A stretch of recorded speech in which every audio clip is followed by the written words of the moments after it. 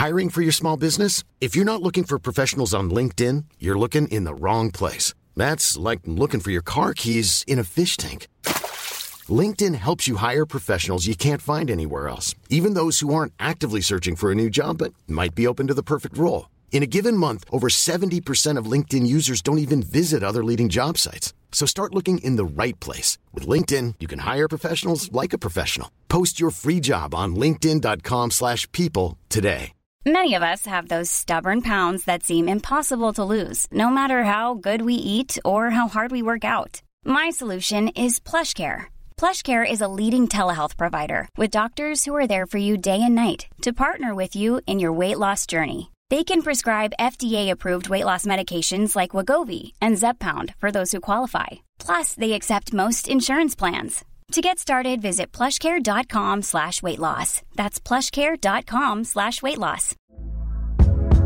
Hey there, it's Michelle Norris. I'm host of a podcast called Your Mama's Kitchen. When I travel, I'm usually looking for a way to find a taste of home when I'm not at home. And one of the things I love to do when I am at home is entertain. And Airbnb allows me to do that. When I was in California recently, I rented a house that had a great kitchen. And when we were sitting around the table, we're all thinking, we're in someone else's house. Someone could be in all of our homes as well.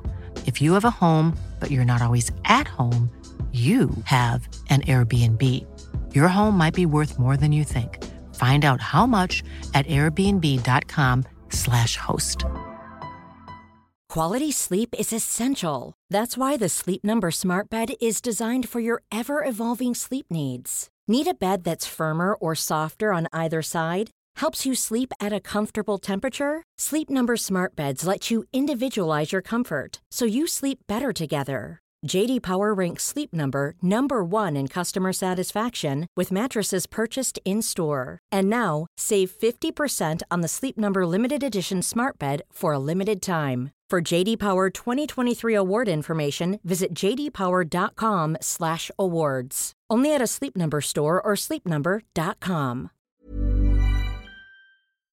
Morning everyone, Pete here with a show we think you will love from our friends over at Crowd Network. The Joe Marler Show is hosted by England rugby legend Joe Marler. But it's not about rugby, not at all really. It's about the listener and what they do, because everyone is interesting if you ask the right questions. Every Wednesday, Joe and his co-host Tom Fordyce joined by people from all walks of life to talk about the amazing, original and often bizarre jobs that they do. From marine biologists to drug traffickers, from engineers to restaurant critics. I'm fully expecting my invite to discuss my work as Twycross Zoo's finest ever zookeeper. This episode you're about to hear is a fascinating one about bomb disposal. If you love it, why not try Joe and Tom's episode with a detective, or something a little bit lighter, try their chat with an ultra runner. You can listen to the Joe Marler Show every Wednesday. Just search for the show in your podcast app. Enjoy! Our guest today is Chris, and he is a bomb disposal specialist. Welcome, Chris. Thank you very much, Joe. It's good to be here. Did you expect Chris to turn up in a massive suit, Joe? You know, like the ones in Hurt Locker. Oh, you haven't seen the Hurt Locker, have you? That's a great start. Chris, can you describe the suits in the Hurt Locker and possibly also your actual work in life, please? Yeah. The suits in the Hurt Locker, I suppose they look a bit like an astronaut suit. You've seen an astronaut, haven't you? Yeah. Like a green one. You've seen an astronaut, haven't you? I'm only joking, Joe. No. Yeah, like a big astronaut suit. And they're all they're armoured Kevlar and steel and stuff. And very claustrophobic, yeah. So heavy? Heavy, yeah. They weigh about... I did a marathon in one once for charity, which is the most stupid thing I've ever done in my life. Not done it again, I presume? No, funny old thing, no. And they're about £80, and then you carry about another £100 of kit as well. Madness. Thought they would... Oh, no. Thought they would have cost more than that. Oh, so bad. You need to redeem yourself with a very good question straight away. Yeah, no, before we jumped in with the proper serious question, I felt really bad, actually, from my semi amount of research that I've done. I felt bad just introducing you as Chris, a bomb disposal specialist. I feel like I've really undersold who you are. Would you like to introduce your actual self?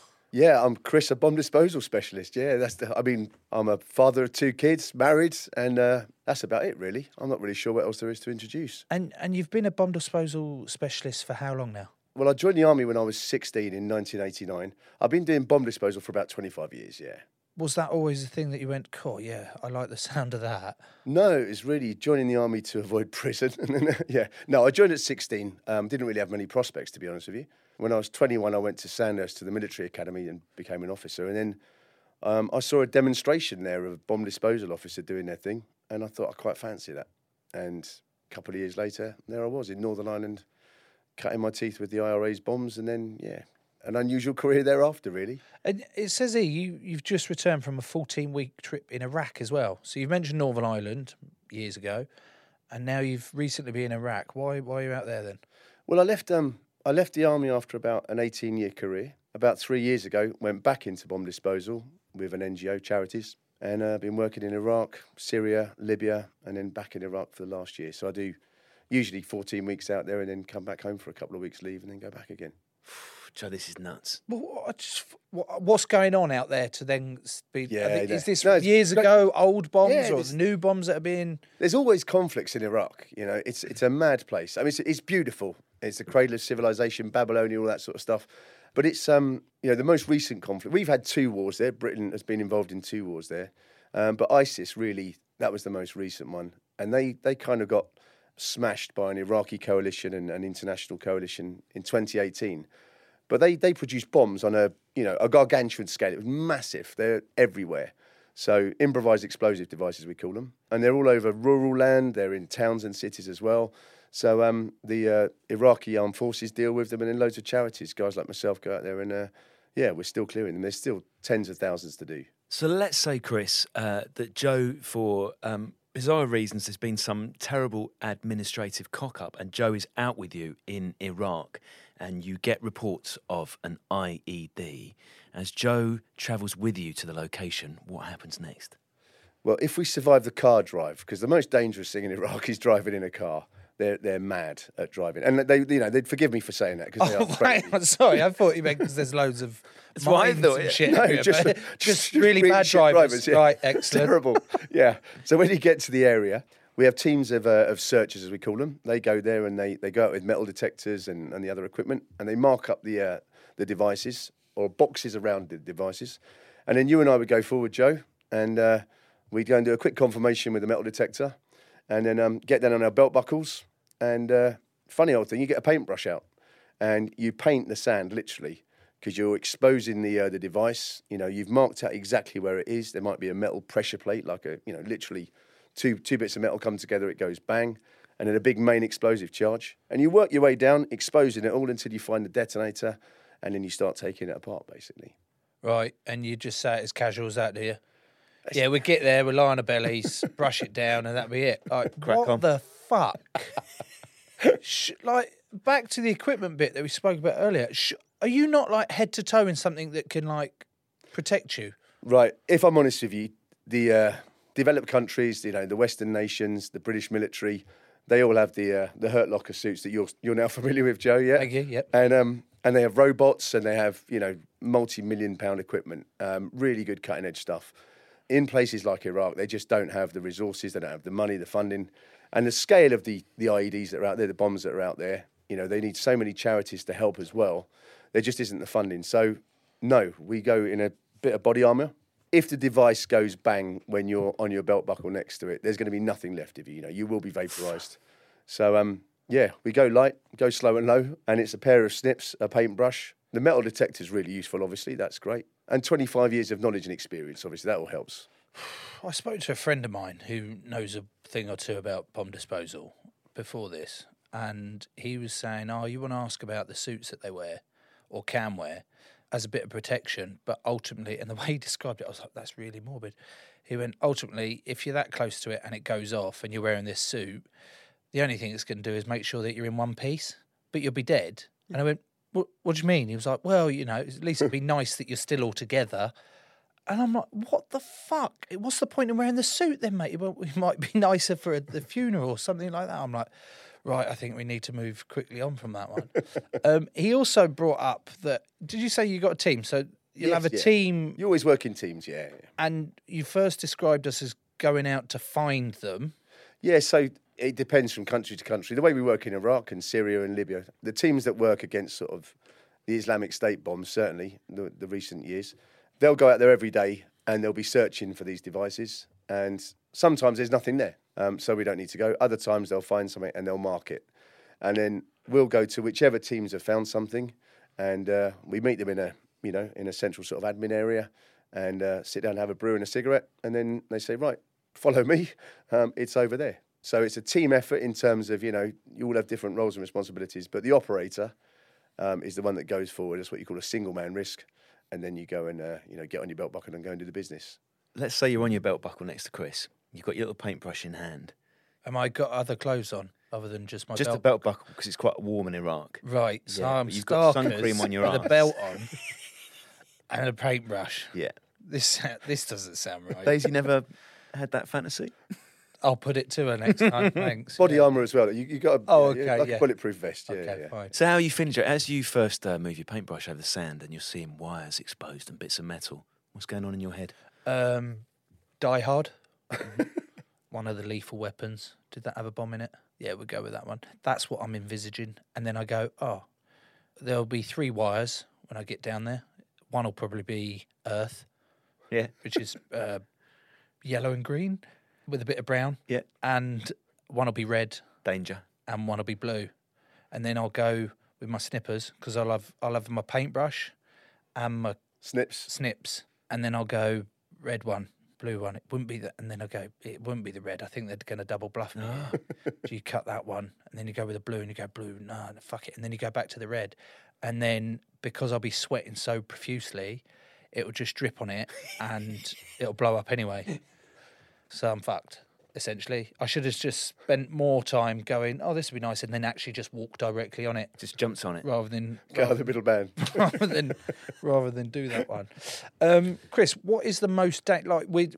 we are talking lightly and having a bit of laugh with it, but what is the most dangerous situation you've actually found yourself in where you've gone, shit? There was one day where my team and I, when we were in the army, actually, back in 2004 in Iraq, during the insurgency and all that sort of stuff, we'd gone out in the morning as a team and dealt with an IED in Basra in southern Iraq. First thing in the morning, did another one at lunchtime. Then our robot broke down because it's 52 degrees Celsius as well, so you don't really want to be wearing that bomb suit in there. We had to go and get that fixed. And then we did another one in the evening, and we were quite knackered by that point. And it was about 11:15 at night. We were driving back. It was my first day with the team because normally you have 2 weeks to acclimatise, and we didn't have enough bomb technicians, enough operators. So I've been with them for 4 days, and it was my first day out with them. So we're driving back 11:15 at night, and really quite tired because it is quite fatiguing, And cut long story short, we got ambushed. So we got brassed up, rocket-propelled grenades, assault rifles shooting at us, and my driver was driving sort of one-handed, one hand on the steering wheel, the other hand on his shoulder. And there's all these bullets coming through the windows. I presume that was because he'd been shot. Well, yeah, I mean, I thought to look cool. Well, I just thought he was as cool as a cucumber. And, I was absolutely... It's the most terrifying thing that's ever happened to me, without doubt. But he's driving along, one hand, and I'm thinking, this guy's as cool as they come, But obviously he'd been shot in the shoulder. And then I got shot in the leg. And it's the first time I'd had to engage with the enemy, engage as in shoot them, not engage in witty conversation or anything, So, a bit late for all that. right, guys. Yeah. Do you mind if we just chat it out a bit? Yeah. How's got some smokes here. Let's talk about this, shall we? Yeah, fine. Yeah, so that was that, and we all got out of it and survived, but it was just absolutely surreal. So yeah, that was one of a number of crazy situations over the years. And you thought to yourself, oh yeah, I'll go back and potentially do that again. That was back in 2004? Yeah, but it was like the first day. Imagine the first day with your team, a nice sort of team building icebreaker, really. But bonding, isn't it? I suppose. Yeah. What's it like to get shot?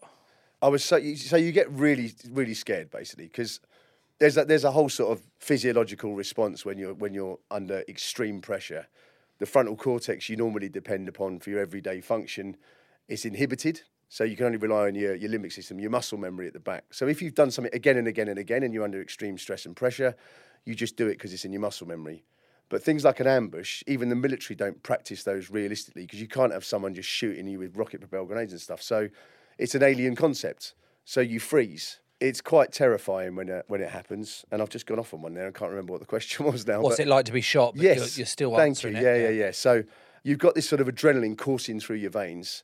I was an officer as well, obviously, so I've got, the welfare of my blokes to think about as we're all getting ambushed and shot up. So I'm on the radio telling them what to do, and trying to return fire at the same time as well. So I didn't actually feel it, is the long answer to the question, until we got to what we call an emergency RV, emergency lay-by, if you like, where people aren't shooting at you. And Dan, my number 2, was holding his shoulder, and he said to me, "Boss, do you mind if I have a cigarette?" And for some reason, I was going to get all anally retentive and say, "We're not allowed to smoke in military vehicles." So you can't. I was like, "Sorry, mate, you can't smoke in it. You can definitely get shot. You can be shot as many times as you want in this vehicle. But if you fucking put a cigarette in your mouth, no, we're going to get fined. Could be bad. No, we're not having it. Yeah, so. I said, you know what, I think I'm going to have one as well. And then I suddenly had this guilt trip and thought, well, I better at least unwind the window, and obviously there's no window left because it's all being shot to pieces. So we had this sort of little giggle to ourselves at this surreal situation. And then he said, I've been shot, because I thought he'd just been driving cool as a cucumber. And then I was like, you know what, I think I have as well. And I looked down, because I then felt burning. So it's a bit of burning, really, unless obviously it goes through your body and, rips all your insides out and it's a really nasty wound. But this was just a little sort of granddad tell your grandchildren type wound, and it went half in my boot and half in my leg, so it was just the heat of it was burning the leg, so it cauterized the wound as well. Chris, I wonder, with your job, like the way you've described you got into it sounds quite sensible, but I wonder if there is a certain mentality of people you work with who are also bomb disposal specialists, whereby you're seeking, if thrill is the wrong word, then there must be an ability to cope with intense stress and pressure and almost take a satisfaction from it. In all seriousness, I suppose, the British bomb technicians go through a psychometric testing and psychiatric evaluation. And they're not looking for someone who's an adrenaline junkie or the stereotype that you see in the Hollywood movies, I guess, whatever that is. They're normally people that are happy in company, but equally happy in their own skin as well, in private. They can speak in front of an audience or be on their own. They're usually people that sort of can solve problems, I guess. They're not wilting willows, but they're not adrenaline junkies either. So, they might do a bit of sports parachuting, but probably not skydiving. They might have a motorbike, but not sort of, crazy track racing and that sort of stuff. And you don't really join for the sort of romantic fantasy about, I'm a thrill seeker, I want to be a bomb technician. You kind of drift into it almost in some respects. But you tend to stay because, it's quite a nice feeling when you go out to a bomb scene one day and it's carnage and you see dead people and all that sort of horrible stuff. And then you manage to go back another day with your team and you manage to stop the bomb from functioning. So, it gives you a warm and fuzzy, definitely. What's the biggest bomb you've ever defused? Both, like, physically or dangerous scale-wise? The biggest one? I suppose, a car bomb, really. A couple of 100 kilos. And you could ask the same question about what's the biggest bomb I've ever messed up as well, because I made it go bang accidentally too. But you're still here? Yeah, so we do it from a distance if we can do. Right, so I use the robot for that one. Yeah. Normally you'd use a robot if you can do, and then you get the bomb suit on and walk down there and attach hooks and lines and all that sort of stuff, and you pull it from a safe distance, and then you only go down there and do it by hand if you're, it's the last choice, last course of action, if you like. But there was a car bomb outside a hospital back in 2004 as well. It wasn't a good year for me that year, to be honest with you. When it's outside a hospital, any sort of risk of mass casualties, you don't send a robot down there. You don't go down in the bomb suit. You just run down there and do the business, And I thought, there's no way I'm going to run down there. I'm just not brave, So I thought there must be another way. So I jumped over the wall, went through the window in the hospital, and then told them all to get to the back of the hospital. So, caused a bit of distance between them and the car bomb. And they didn't speak any English, so I pulled out my pistol, waved it around and shouted a lot. And that was like an instant translation tool. They went to the back of the hospital, all good. That worked, yeah. And then I went back out the window, back to my number 2, and he sent a robot down there.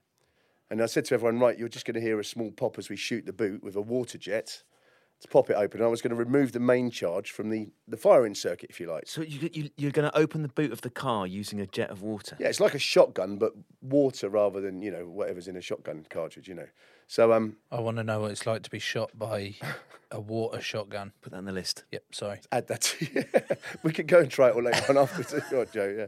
So, after telling everyone to get under hard cover on the radio and all that sort of stuff and saying you're going to hear a small pop as we shoot the boot open, and then this almighty explosion. And they'd wired the firing circuit. When you open the car door and the courtesy light comes on, Or you open the boot and the boot light comes on. They'd wired the firing circuit into that. So as soon as the boot opened, it set off the whole device, basically. So if I'd gone down as I was supposed to, done it by hand, if I'd opened the door... You wouldn't be here. Exactly. You'd have to be interviewing someone else, yeah. Can I ask a technical question here, Chris? Do you not shit a brick? I think it's like anything, the first time you... Sorry, it's literally not like anything. It's the direct opposite. Right, okay. The first time, yeah. After 25 years, you kind of know what you're doing, really, in all honesty, I actually find it the most calming thing that I do. If I'm hunched over a device, it's very elemental. Plus, if you mess it up, you're not going to know about it anyway, are you? So that sounds like the sort of mindset I have about flying. Tell me more. Well, I used to be scared of it, and I'd spend the entire flight, like, take off, being like, oh, my God, we're going to die. I'll be up there, be like, oh, my God, we're going to die. We'd be coming down. I'm like, oh, my God, we're going to die. Then I just went, I'm spending all this time worrying about something that may or may not happen. And, if it goes down, I can't do anything about it, so I might as well just accept I'll die. Which, when I tried saying that to Maggie, my 6-year-old, as the best way to cope with flying, didn't go down particularly well. But that's sort of what... Has she ever flown since? She doesn't speak to me. It's fine. Different types of bombs. You've said IED. Improvised explosive device. Right, okay. So that's your most common... That's like a terrorist bomb. It's like a homemade bomb. And when you say homemade bomb, yeah, how easy is it to actually... Like, could I make a bomb out of anything in my house? Yeah, I mean, to be honest with you, we'll probably find something in the studio now if you want to rustle up something. Your eyes lit up immediately, like, oh, fucking hell, they've got some good gear in here. How big do you want to make it? Yeah. Oh. No, I mean, to be honest with you, household chemicals, the stuff you've got in your garage, you could probably make something explosive out of it. I sometimes work as an expert witness and sometimes feel guilty because I think if they wanted to convict somebody and got me in there and said, right, has this guy got anything that you can make into an explosive? Then, anybody could be banged to rights. Your granny could be banged to rights because she's, well, especially your granny, with all the baking ingredients they've got. So, yeah. Are there other specific types of bomb that you go, oh, well, that's like with ice creams, for example? Yes. I go, oh, that's a Solero, that's a Twister, or, that's a Cornetto, which is more harder with it. Are there different types of bombs that you could go, oh, that's an IED, that's a... Tutti Frutti and a Neapolitan. Yeah, so basically you've got conventional munitions, which are like factory-made ones, all the things that all the different armies and, armed forces around the world use. And then you've got improvised ones that usually terrorists and criminals use. And then within those, you've got timed, command-initiated and booby traps, victim-operated. So it's either on a timer, or it's got a radio-controlled firing switch of some sort, or it's a booby trap. So those are the ones we do mostly in Iraq. Is it obvious it's a timed one? Because the cliche in my head, Chris, is the sort of bomb that we see in multiple James Bond films where we have a nice countdown clock, usually red LEDs, and the number is counting down, and it's usually fixed at 1 or 2 seconds to go. Yeah, I've never seen a flashing LED timer, and I've never seen curly-whirly wires. There's always curly-whirly wires in the bomb. Yeah. Where the fuck did they get all these ideas from then? If that's not real, that's fucking annoying. All these films I've watched. Imagine my shock when I did my first one, So if it hasn't got a countdown screen, how do you know it's a timer one, and how do you know how long is left on the timer? So sometimes it does have a countdown screen, but just not flashing red LEDs, you know what I mean? Yeah, it's like normal black and white kitchen timer type stuff. But no, quite often they're mechanical timers. And they're rascals as well, because what they do is they remove the actual timer switch, the bit with the numbers on, so you can't see how much is left. Oh! Yeah, that's quite cheeky. Oh, they're so cheeky. They're not playing ball. So there could be like 3 hours for you to solve it before it goes off. Or it could be 20 seconds. Exactly, yeah. Yeah. So that's why we usually send robots down to those. And if you're using a robot, just describe to me and Joe what you can see. Like, what does this robot look like, and what can you see via the robot? So I suppose it's like a mini tank. It's normally got sort of like hydraulic arms on it, like, robot arm basically. On that, you might have like a metal tube that's got an explosive charge in one end and full of water, and it fires a water jet to smash the bomb up, but, maintain all the forensics, if you like, so it doesn't contaminate the forensics because it's a water jet. Or it might have a shotgun or something like that, that fires a projectile. And then it might have a little manipulator arm, a little sort of... Like a claw. Claw, thanks very much, yeah. Emu, yeah. A little claw. And, so you could, take it apart, move it around. Not really move it around. You never move devices around, never move bombs around. Once you've shot it, smashed it to pieces, then you can start moving the components. So, yeah, robots, but it's like a very miniaturised version of a tank, I guess. Yeah. And you're using basically like a remote control, are you, with a little video screen or something? There's normally a couple of cameras or several cameras sometimes on the robot, colour and black and white, zoom, pan and tilt. So it's got its whole CCTV suite. Wow. But interestingly, the ones we used to use in the army is like £1 million robots, but there was no sighting system. So we used to get a bit of plastic masking tape, the black and white masking tape, and we'd cut it into a sight and then tape it to the front of the weapon system. So when it touched the bomb, you knew you were an inch away from the bomb. So £1 million system, and using a bit of black masking tape to get it to work. I'd say that's a bit of an oversight. Possible oversight. If you're spending £1 million, spend an extra 20 quid on the site. Extra 50p. Sake. How do you practice doing this though? The scale of those, say your average IED that you practice on, what's the sort of scale of explosion you get out of that? I suppose the most common ones that we do, there's an Islamic State one called a VS500, and it's a big anti-vehicle, anti-personnel mine. So you imagine a wash-it-up bowl. It's that sort of size, big old hefty bomb, and I've done hundreds of those in the last couple of years. There's a bomb disposal school in the Midlands, a military one. So you do all your training there. They've got a whole mock-up of different towns and different sort of urban and rural setups, and they have a person in the army whose sole job is to be a terrorist and make improvised explosive devices, put out all the devices like a terrorist would do. So you go through all that sort of training, but on inert, non-live devices. And then in Iraq, where we all live, we've got a villa there, and we have them all buried around the villa. Again, inert training devices. So every time we come back from leave, we do an assessment to make sure we're all still good to go and haven't forgotten what we're doing. And then every 6 months, we do 4 different devices, at random. Make sure we're all still not getting any skill fade, basically. So that school in the Midlands, did you say it was? There's not been any. I presume there's not been any fuck ups. They do it in a position where you're like, it's as real as it gets, but we can't afford to actually live. No, use live weapons to shoot them, but they won't use live IEDs. No, they'll put little flash bulbs on there and sound units. But what you do before that, you do the conventional, the factory stuff that I told you about, the normal conventional munitions. So you do live ones of those. So you do actual live explosives. And I think the very first one I ever did, I messed up. And with these bombs, do you get almost trends, Chris, where like one year the terrorists might be designing bombs in a particular way, and then the next year they change it up, so you're dealing with something totally different? Yeah, absolutely. I mean, they run out of material sometimes. So Islamic State started in Iraq, and then they went further north, and they went across the border into Syria. And you can see the devices start to change, the same type of device, but the materials change as it went into Syria, as they ran out of materials and sourced new different materials. So, yeah, they're always changing, basically. So everyone knows the first principles, but you've always got to sort of, you never know exactly what you're dealing with until it's over and done with, basically. I'm getting very hot and sweaty just thinking of the process of having to be a diffuser of those bombs. I think we should have a little break. I won't put a timer on or anything. All right, we'll just have a little break. It's okay.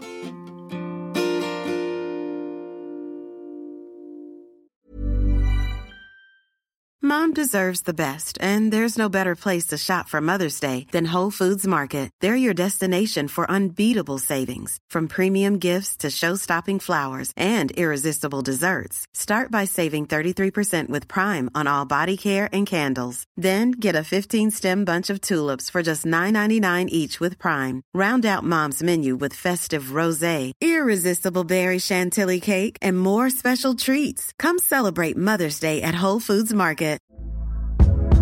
Hey there, it's Michelle Norris. I'm host of a podcast called Your Mama's Kitchen. When I travel, I'm usually looking for a way to find a taste of home when I'm not at home. And one of the things I love to do when I am at home is entertain. And Airbnb allows me to do that. When I was in California recently, I rented a house that had a great kitchen. And when we were sitting around the table, we were all thinking, we're in someone else's house. Someone could be in all of our homes as well. If you have a home, but you're not always at home, you have an Airbnb. Your home might be worth more than you think. Find out how much at airbnb.com/host. Quality sleep is essential. That's why the Sleep Number Smart Bed is designed for your ever-evolving sleep needs. Need a bed that's firmer or softer on either side? helps you sleep at a comfortable temperature. Sleep Number Smart Beds let you individualize your comfort so you sleep better together. J.D. Power ranks Sleep Number number 1 in customer satisfaction with mattresses purchased in-store. And now, save 50% on the Sleep Number Limited Edition Smart Bed for a limited time. For J.D. Power 2023 award information, visit jdpower.com/awards. Only at a Sleep Number store or sleepnumber.com.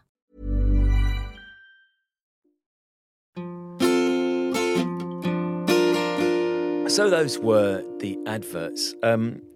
Chris, do you find when you get back from Iraq, you live in a nice little town, does it feel really weird going around and just popping into Waitrose for your milk, doing ordinary things? When you sort of living in a different world, effectively, and you see poverty, hardship, people really struggling, refugees who've lost their homes and all that sort of stuff, and you watch Sky News or whatever, and you see some of the reporting, or you hear someone complaining because Waitrose has run out of quinoa, and they're proper kicking off.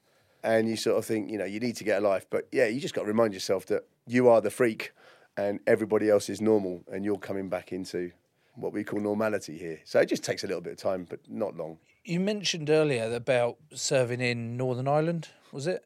Yes. Talk to me about the difference between the bombs that were used in Northern Ireland compared to the ones in Iraq. In Northern Ireland, the IRA was the most technically advanced. They were the most technically advanced bomb makers anywhere in the world. They would go and sort of exchange their bomb-making prowess with other terror groups who would give them drugs and arms and big sums of money because they were the best in the world. So we sort of cut our teeth with them, and generations of our bomb techs, pitted their wits against generations of IRA bomb makers, if you like, and we all learned our tradecraft there. When I went to Iraq in 2004, it was a year after the insurgency started, and within 12 months of that insurgency starting, the Iraqi bomb makers had superseded the level of technical sophistication that the IRA achieved in 25 years prior to that. So the IRA were the best in the world, 12 months in Iraq, and they'd superseded it, So usually it evolves and they get more and more difficult, really. So is that when you say the best at bomb making, do you mean that it's hardest for you to solve or that they're hardest to find? Just, I suppose, really the most technically sophisticated. So the components that they use, the quality control that they use, I suppose. Yeah, and to a degree, the difficulty dealing with them. You must have the knowledge. Right, this is never going to happen because you seem like a good man. But you must have the knowledge. If you wanted to turn to the dark side, you could be the most advanced bomb maker. Yeah, I mean, my daughter the other day was telling me about her new boyfriend. I said, well, make sure you say to him, if he breaks your heart, I'm going to break his legs. And she was like, Dad, you're on loudspeaker. But normally the plan is, if they come around the house or something, I'll be there, making up some training bombs or something. Proper kiss them up. Yeah. Just there, I've got 12 bottles of bleach. Yeah. Some fertiliser. I've got some curly wires. Because you need to make it like exactly. believable. Nice flicking countdown clock in red. I've also got some sticks of dynamite that I'm going to wrap in. That say TNT down the side. Love it, yeah. I don't think I'd like to have you as my father-in-law, if I'm honest. You're quite a unit yourself, yeah.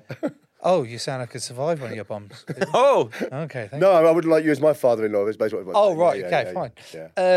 Some more research, Tom. Do you know what the biggest nuclear bomb ever dropped was? The one on Nagasaki was bigger than the one on Hiroshima. Sorry, what was the second word you just said? Hiroshima. Okay, which one are we going with?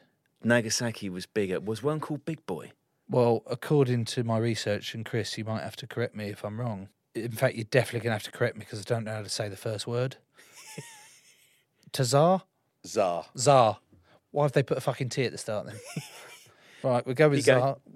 It's called the Tsar bomb. Yeah. And it says it was yielding an explosion of 50 megatons, which is 3,300 times more powerful than the 15 kilotons bomb that was dropped on Hiroshima. Wait, so when was this dropped and why? The Russians they love a nuke. They love nukes. So they built the biggest ever nuclear bomb. And yeah, as Joe said, it was just massive. So it was never used, it was just there to... Well, yeah. No, they did. Training, yeah. They used it. Did they? Yeah, they set it off, but in like a big Area 51 version in the Soviet Union. And it was actually meant to be 100... It was meant to be 100 megatons, which is 100,000 kilotons. Oh, keep going. But they halved it. They bottled it.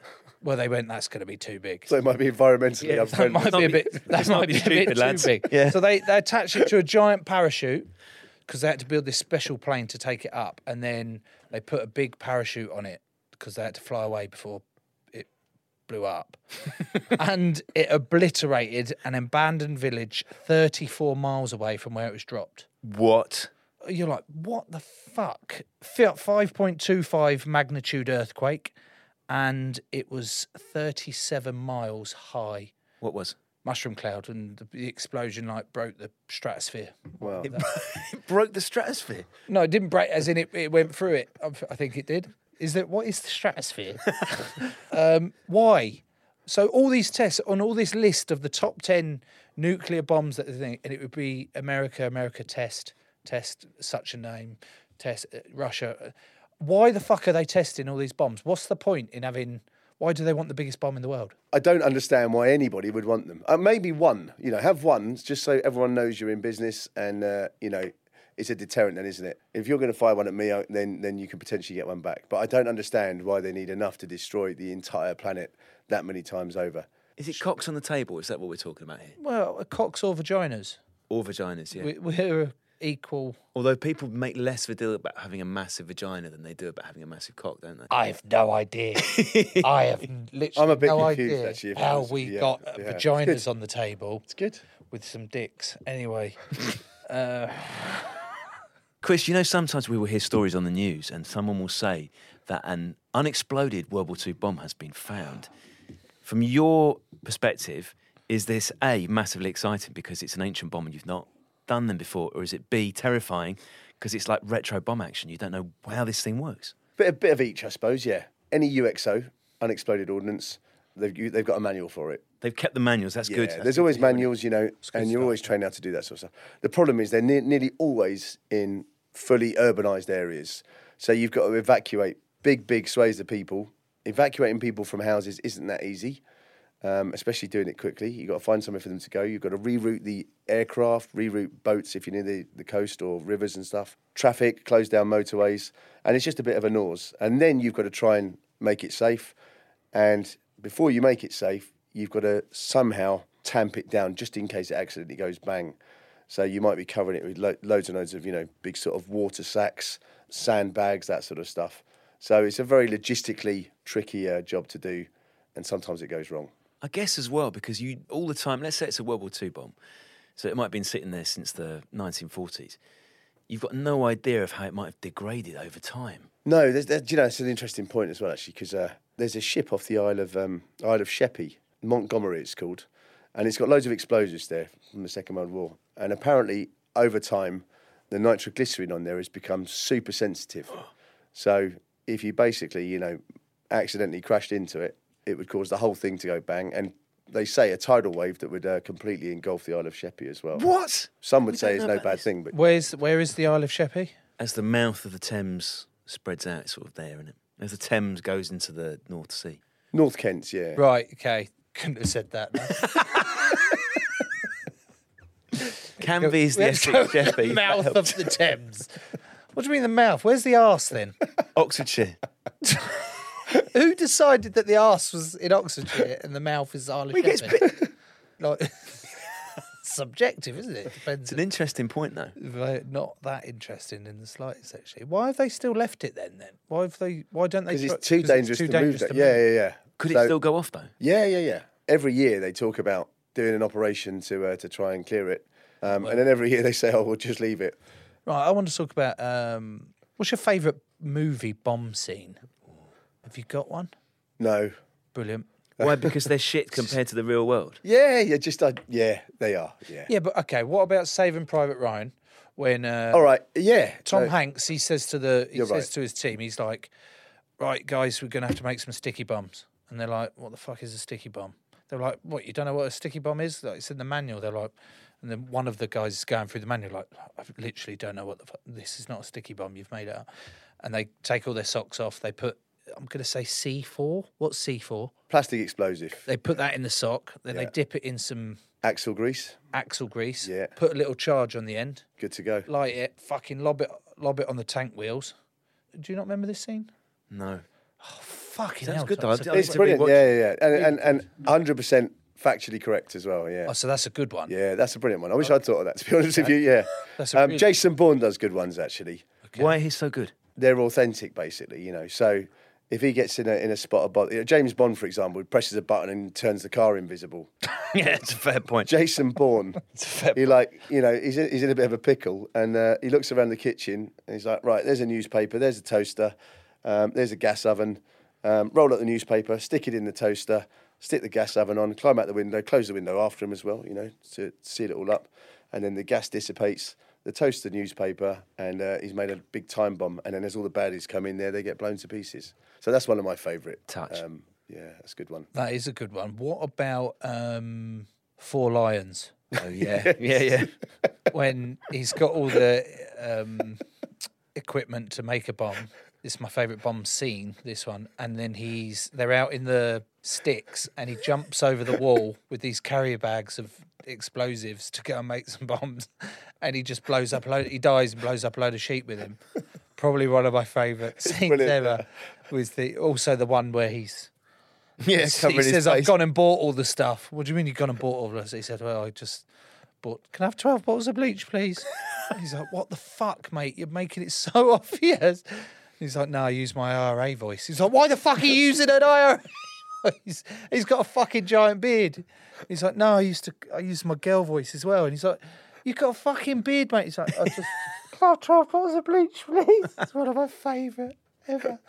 Not realistic. Totally, yeah. All right, it is. Brilliant, yeah. Totally realistic. What about this one? Have you seen Man on Fire? Yes, yeah. What about the Anus bomb? Tell us more. This is a noose. This is a remote one, so it's a remote type of IED. Mm-hmm. And what he's done is he's put a little bit of C4. Is there like a C3? There's a P4. What's P4? It's the one that the British use, and then C4 is the American one. Oh. How did we get to 4? There probably was a 1, 2, and 3, but probably before. We just settled on 4. Yeah, I think 4's just a nice number. In it. So he puts this little bit of C4 in a little capsule, tiny little thing, just like a Kinder egg. Oh yeah. The toy bit. Yeah. Puts that in there, wraps it in a condom. Oh. What do you call the guy who's getting it done to him? The victim. The victim. There we go. He's not a victim. He's a piece of shit, actually. He's this corrupt officer. The victim is unconscious. Why is he unconscious? Because he's hit him over the head with something. Yeah. And then he strapped his hands to the bonnet of the car and he's inserted said Kinder Bueno, a Kinder egg condom with device up his anus. Yeah. And then he's woke him up. And he says, mate, you've got this in your thing, and I've set it as a timer on my watch. Here's the time. You've got 3 minutes to tell me who you got. And the bloke's fucking shitting himself. I mean, actually, in hindsight... That would have been a good tactic. That would have been better. Yeah. Shit out the bomb. If you're there, but then when you're so nervous, I guess it's hard. You might clench as well if you were nervous, wouldn't you? Yeah. And he was... Anyway, he's scared. And then the 3 minutes is up, and Denzel Washington walks away from it all, or Creasy, as he's called in it. And the bloke's anus just fucking explodes and it goes everywhere. That's my favourite. Something like it happened for real, actually. What? You remember Al Qaeda? Yeah. So in Saudi Arabia, they had a program where you could become a reformed Al Qaeda bod. Go and say, I'm going to be a good person now. And at the end of the program, you go to a ceremony. So and I can't remember his name, which is terrible. There's a bomb maker who was like really, world class notoriety. Made the printer toner cartridge bombs, the underpants bomb. Sorry, hang on. Shoe bombs. The printer toner cartridge bomb. Yeah, there was some bombs in Stansted a few years ago where they put them in printer toner cartridges, and they were going to blow them up over the Atlantic and whatever. And they landed at Stansted, and then they went to go and find them and clear them all and all that sort of stuff. But this guy was very clever at hiding bombs in sort of everyday items, and his brother went on this program to be a reformed Al Qaeda operator. So he talked his brother into an anus bomb, and the person that would greet you at the end of your program was I think the Minister of Interior of the Saudi royal family, the Saudi government. So he basically had this anus bomb. They got a miniature telephone, and popped that up there as well. It's a big arse. And he basically waited in line, met the Minister of Interior, and then asked to borrow his phone. Rang his own arse phone. Rang his arse phone, blew himself to pieces. But luckily, there wasn't enough explosive in there. So his body sort of acted as a buffer, and it shouldn't really laugh, but blew his whole torso up and he got stuck in the ceiling. What? And the Saudi minister was completely, obviously, a bit of claret on him and stuff. But I'd say so. Yeah. But yeah. But imagine that's your brother that made that and said, just pop this up your anus, as you say. I know we say we shouldn't laugh, but that's actually one of the occasions you should fucking laugh. He's also got quite good reception up his anus, hasn't he? Why can't you get signal from your arsehole? I don't know, can you? Have you never tried it? What's the signal like up on anus? I guess we'll have to try it. See how many bars signal you get? The phone of a noose. That sounds like something like an Egyptian god. Phone of the anus. Welcome to the phone of the Anus Valley. Oh, fuck me, dead. How do we go from this to then asking this next question? I can't ask that without... Let me see the question. It's the second to last one. We can't segue like that. Let's have a question in between. Oh, man. Okay. This show is sponsored by the following excellent people. Tinker Tailor Soldier Cy Waderson. Tears for Peers, it's Kate Pears. The Sound Man, Ollie Soundy. When Beth Parry met Sally. Alan the Burj Khalifa. Running up that Derek Hill. Super Jack Travis. The Duracell Bunny, Robert Duro. Ben Wharton, Neil Stewart, Tommy Ryan. The Bounty Hunter, Alice the Bounty. Oh-ha, it's Marcus Partridge. Wily Old Fox, Dave Wiley. King Louis Morgan. And Double Denim, Sally Wenham. To be more like all of them, go to patreon.com/Joe Marler Show, become an official sponsor, and grow the show today.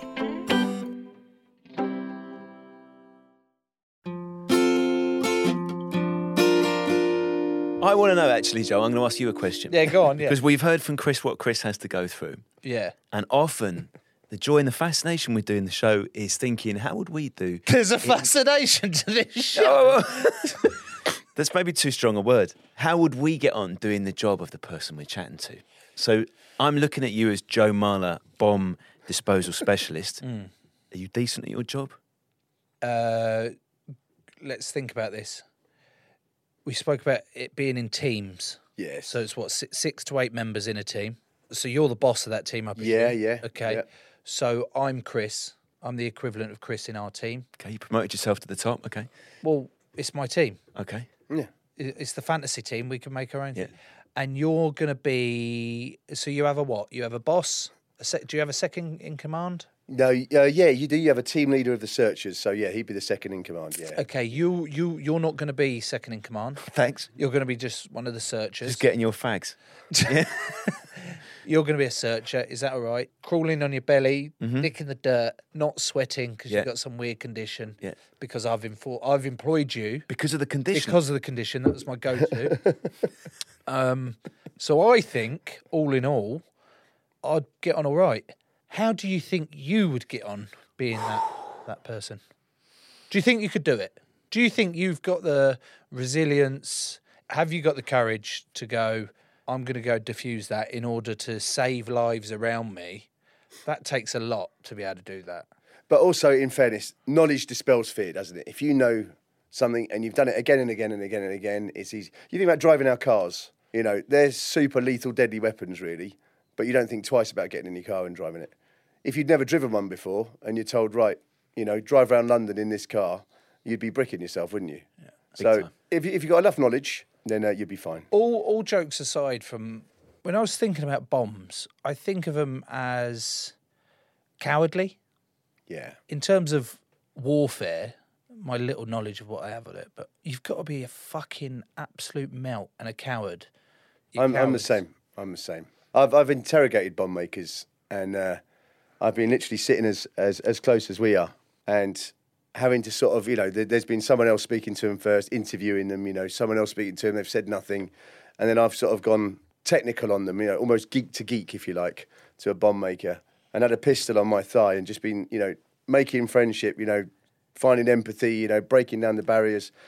and actually thinking, and I'm not a violent person, but thinking all I really want to do is take this pistol out and shoot you, because they are the most evil, twisted people I've ever come across, to be honest with you. Because exactly as you say, Joe, they're just cowards. It's a really indiscriminate, evil way to harm people, because you never know who's going to be on the receiving end of that bomb, basically. So they're evil. And were you involved in the 7/7 London bombings? What was your involvement with that? Yeah, I'd got involved in researching suicide terrorism as it happened, and then I was working in an intelligence job in central London, and when the first reports came through, I got called in to see the Chief of Defence Intelligence, and I actually thought I was in trouble. That was the usual reason I'd go in to see someone at that level, and he confirmed what had happened, and said, we want you to go over to Cobra, which is the Cabinet Office briefing rooms where all the sort of, the Cabinet go and make all the decisions in time of a national crisis or emergency.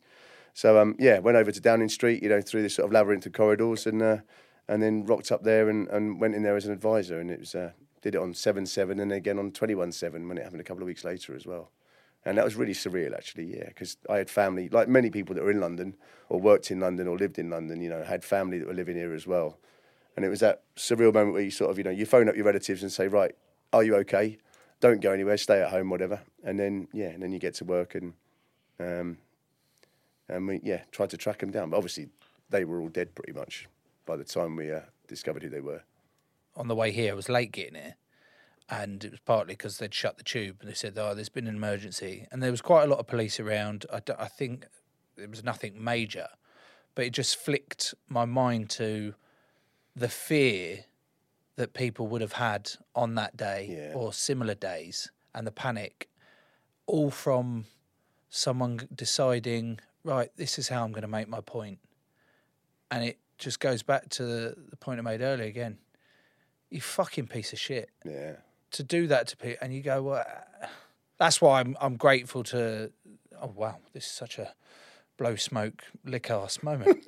That's why I'm grateful for people like yourself and the knowledge that you and others have to stop that as much as you can.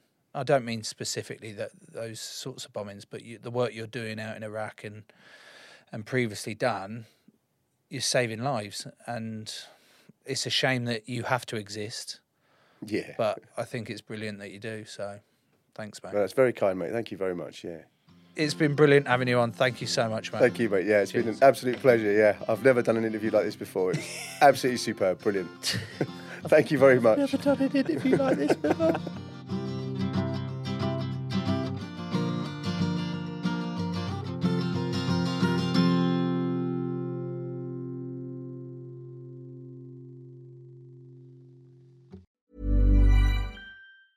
Even when we're on a budget, we still deserve nice things. Quince is a place to scoop up stunning high-end goods for 50 to 80% less than similar brands. They have buttery soft cashmere sweaters starting at $50, luxurious Italian leather bags, and so much more. Plus, Quince only works with factories that use safe, ethical, and responsible manufacturing. Get the high-end goods you'll love without the high price tag with Quince.